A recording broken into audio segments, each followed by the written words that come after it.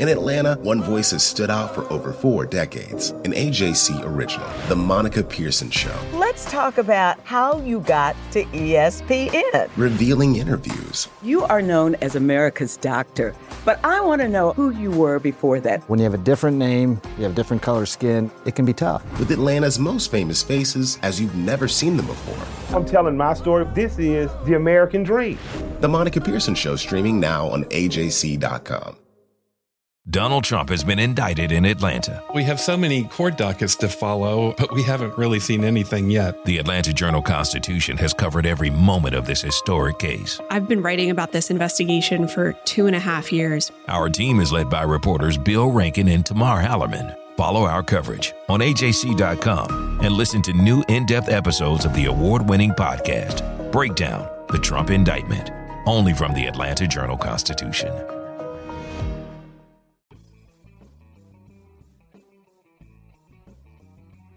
Hello and welcome to the latest edition of the Politically Georgia podcast, where we bring you news and analysis from all the latest Georgia shenanigans in Congress and under the Gold Dome.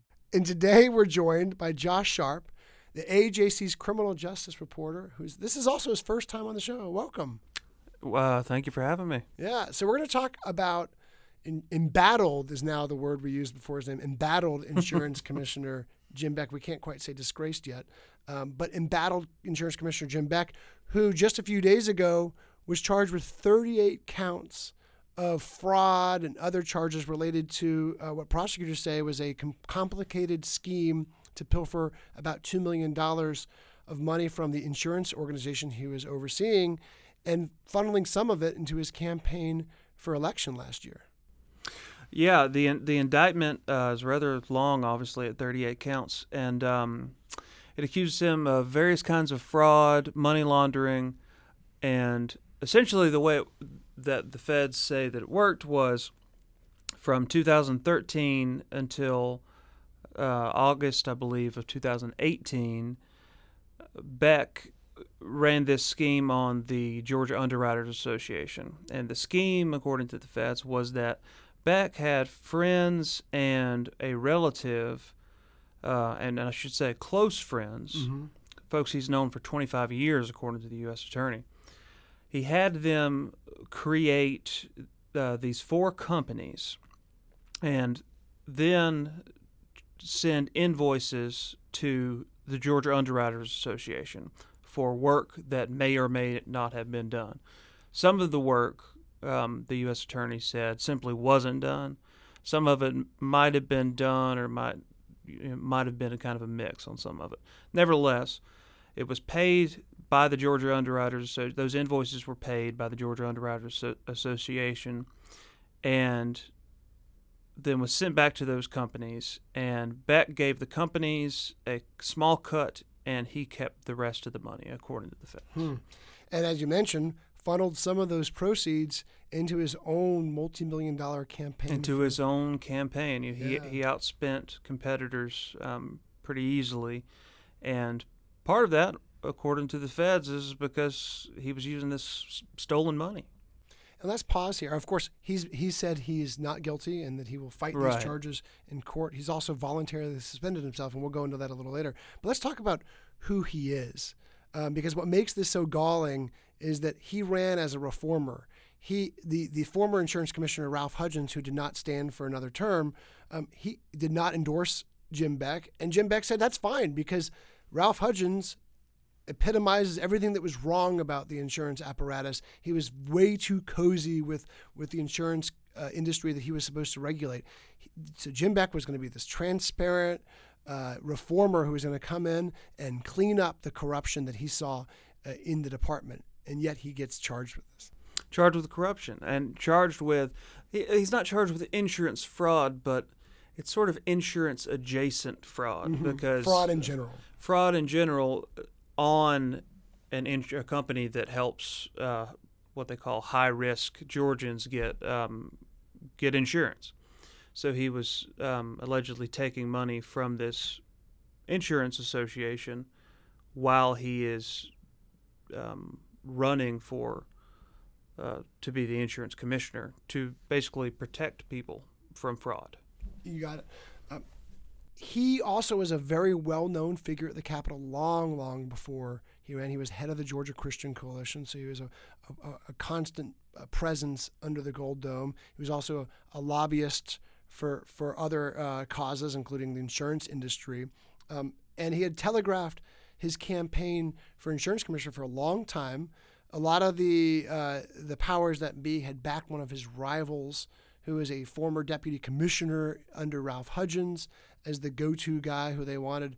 And interestingly enough, on the Democratic side, the person who was not the necessary favorite, Cindy Zeldin, also lost to someone named Janice Laws, who is a lesser-known insurance agent. So you had Beck easily win the party's nomination and kind of just pour money into his campaign. And he kind of made these quirky, funny ads that showed him at parks and him just around town talking to voters, trying to relate to voters, talking about insurance rates and other things that not necessarily hyper-partisan things, but basic things.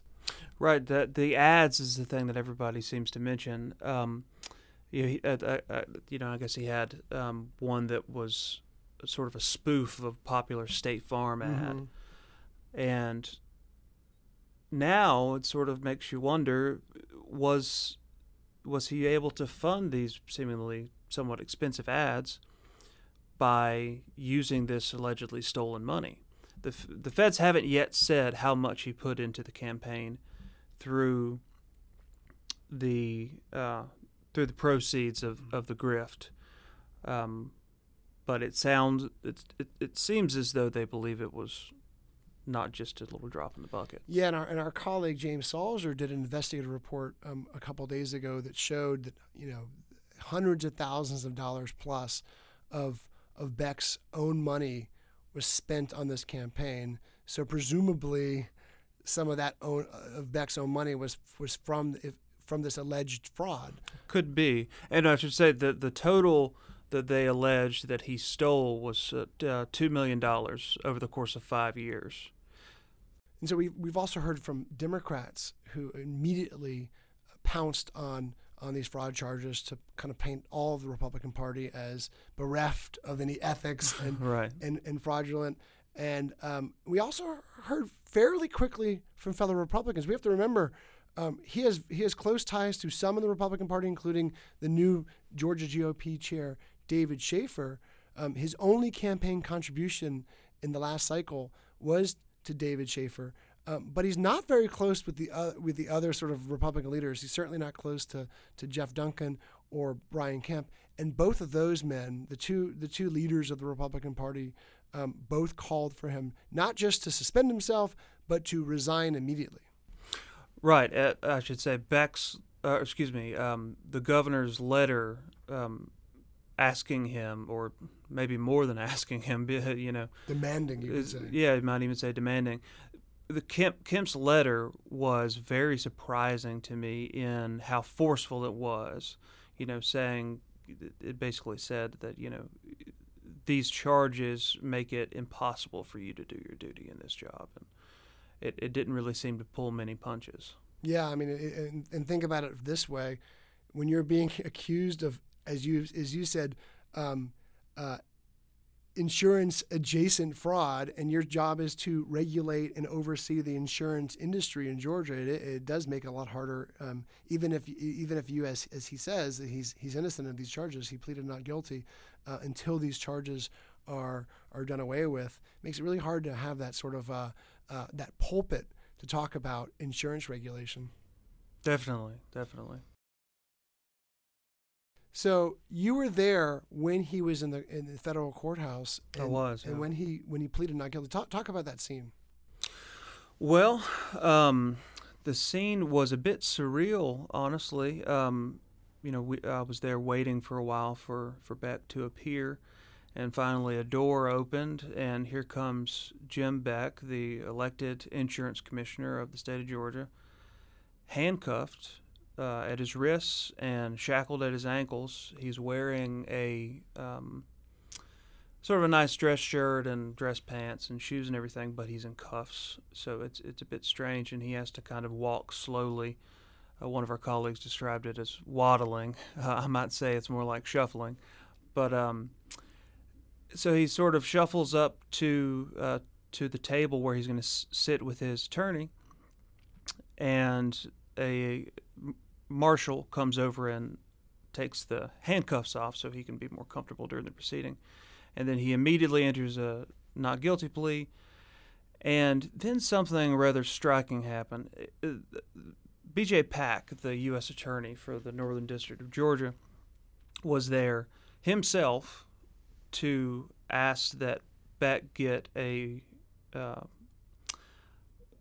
cash bond as opposed to a security bond. And this is somewhat rare for Pack, right? I mean, he doesn't usually show up and he'll do the press right, conferences. Right. He doesn't usually argue proceedings. He is not normally in court like that. And in cases where elected officials or high-ranking folks are charged with something, typically they get a signature bond. And a signature bond basically is what it sounds like. You sign swearing that you will come back to court. Once you're released, you'll obey any conditions that they put on you. But B.J. Pack, the U.S. Attorney, went a step further with Beck and said, basically, our case is built on one key principle, and that is that Jim Beck lied and lied and lied and lied.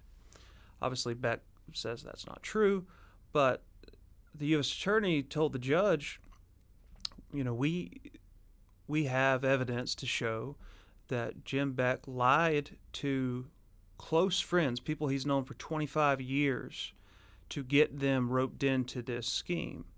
And they even have a recording, allegedly, of Beck allegedly lying to a relative of his about this scheme.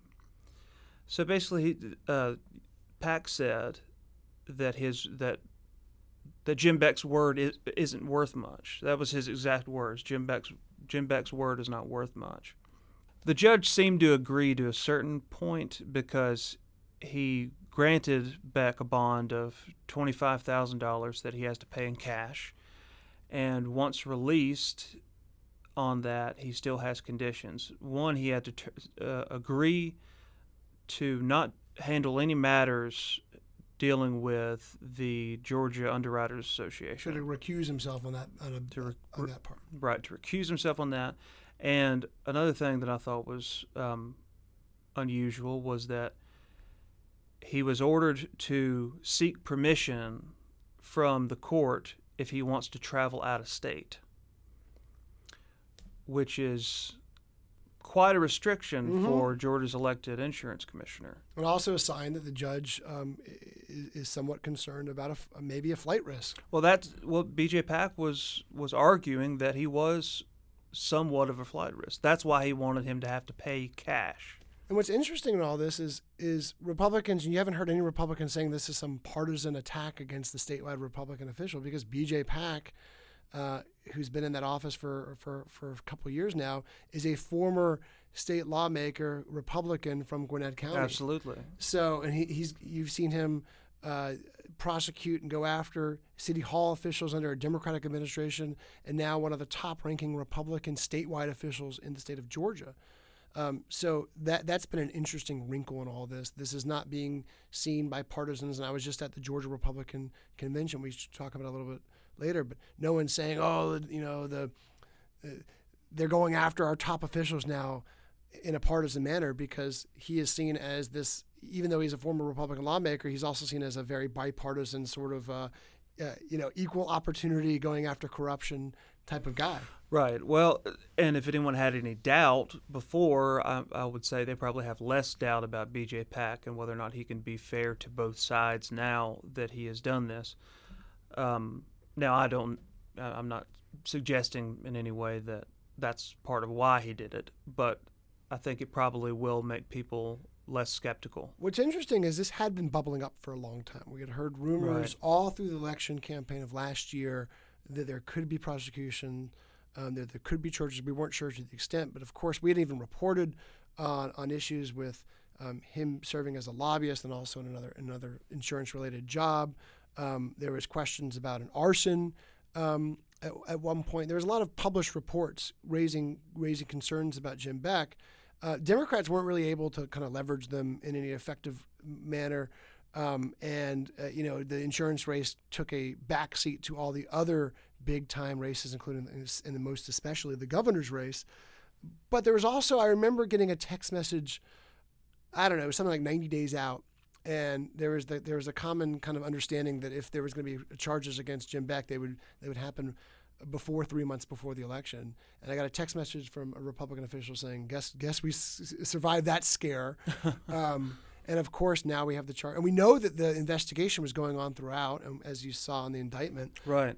What we also don't know, which is interesting, are who there were unnamed officials who were either duped into cooperating with Beck or who knowingly cooperated with Beck.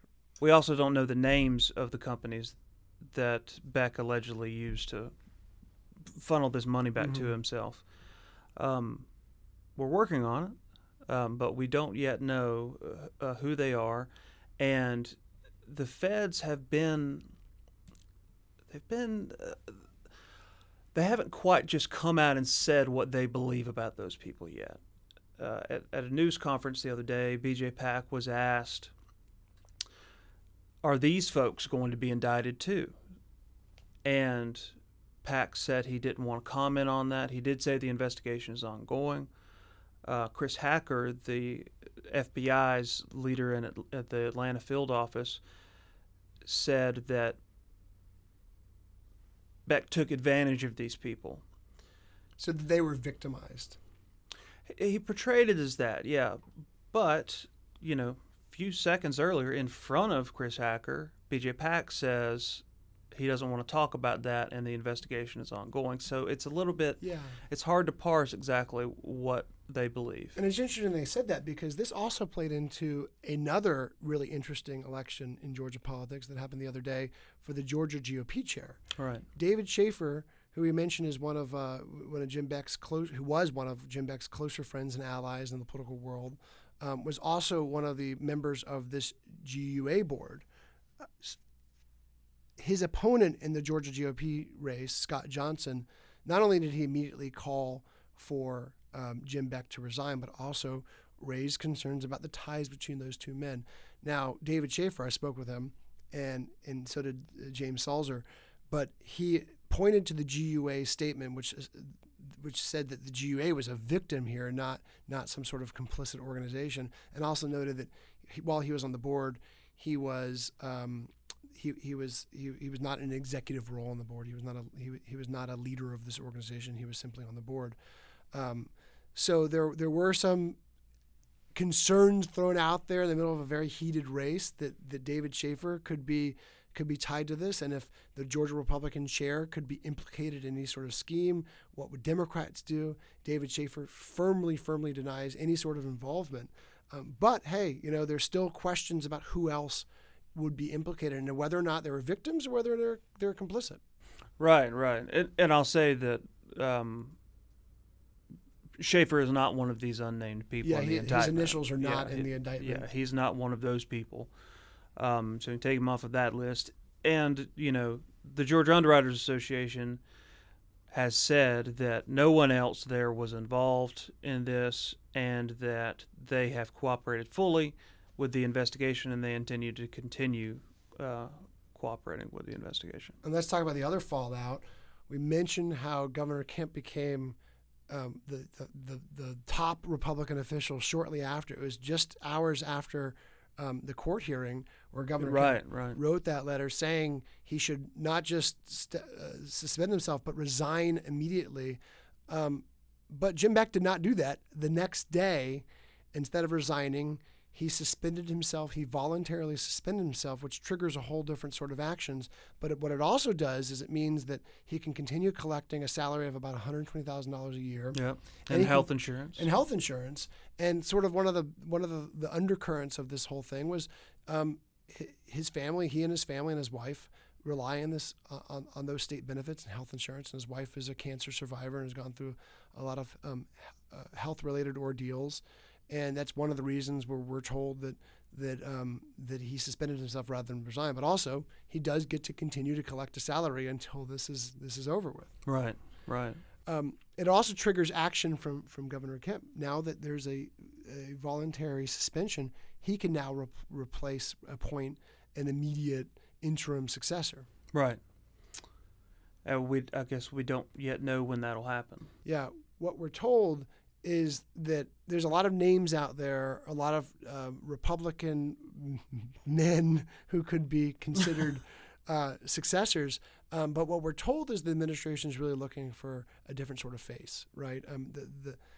Just about every statewide elected official, they're all Republicans, and just about every single one of them are white men. The one exception is Tricia Pridemore, one of the 5 public service commissioner.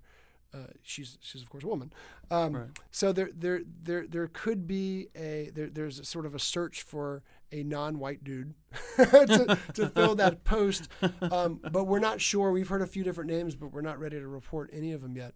But there's certainly a vetting process going on right now. And this is going to be one of his bigger early decisions, because it's not that often where you get to appoint a replacement to a statewide elected official. Absolutely. It's very rare. The last time I can remember is when Nathan Deal had to appoint Kemp's replacement after he won the election and then resigned from Secretary of State's office. You got it. And before that, it was the appointment of Chris Carr right. to the Attorney General's office after Sam Olens was made the president of Kennesaw State University. Right. And what we've seen since then is, of course, Chris Carr stayed in that office and ran for re-election and won it back in November. So these are very, very big deal appointments, and they'll help shape. It doesn't get that much flashy headlines, and it's not right. the sexiest of jobs, but what the insurance commissioner does is oversees the regulation of an industry that touches all of our lives on a daily Absolutely. basis, from auto to home to fire, all these issues. And he's also the chief fire right. official in Georgia. Right. I mean, so this is an incredibly important job that needs somebody in it who can handle it. So. Well, Josh, thank you for joining us, and thank you for watching this issue. We know there's a lot more to come from you as this investigation maybe broadens, continues either way, and we hear a little bit more from Jim Beck. Absolutely, yeah. We hope to get more from Jim Beck. So far, it's just sort of been flat denials that any of this is true, but we haven't heard any explanation for how this, how all of this happened. And basically, they haven't given an alternate theory to the criminality. And that will be coming probably soon in court papers. Right. We'll be watching the court papers very closely. Well, that's all for this week's edition of the Politically Georgia podcast. Head to ajc.com/politics to subscribe to Politically Georgia. You'll get access to our daily newsletter, along with all of our stories and updates on all things Georgia politics. Don't forget to subscribe to our podcast and rate us. It really means a lot to us when you do. And as always, thank you for listening. Hip-hop is a product of black people. It's a product of black song and celebration. The Atlanta Journal-Constitution presents hip-hop's most pulled elements are pulled from the South. A Southern hip-hop story. We always go back to that moment of the Source Awards. Everybody wants your rhythm, but they don't want your blues. The biggest names in hip-hop. Atlanta is still the mecca for hip-hop. 50 years. No one can deny one film. The power of the South now. The South got something to say. Streaming now at ajc.com/hiphop. Our journalists at the Atlanta Journal-Constitution are working around the clock to keep you updated on all the developments surrounding the Trump indictment. Now the AJC is putting all of our coverage in one place with our new Trump 19 newsletter. Every Wednesday, you'll have our latest coverage and analysis on this historic case in your inbox. So sign up for free today at ajc.com/indictment newsletter. That's all one word. ajc.com/indictment newsletter.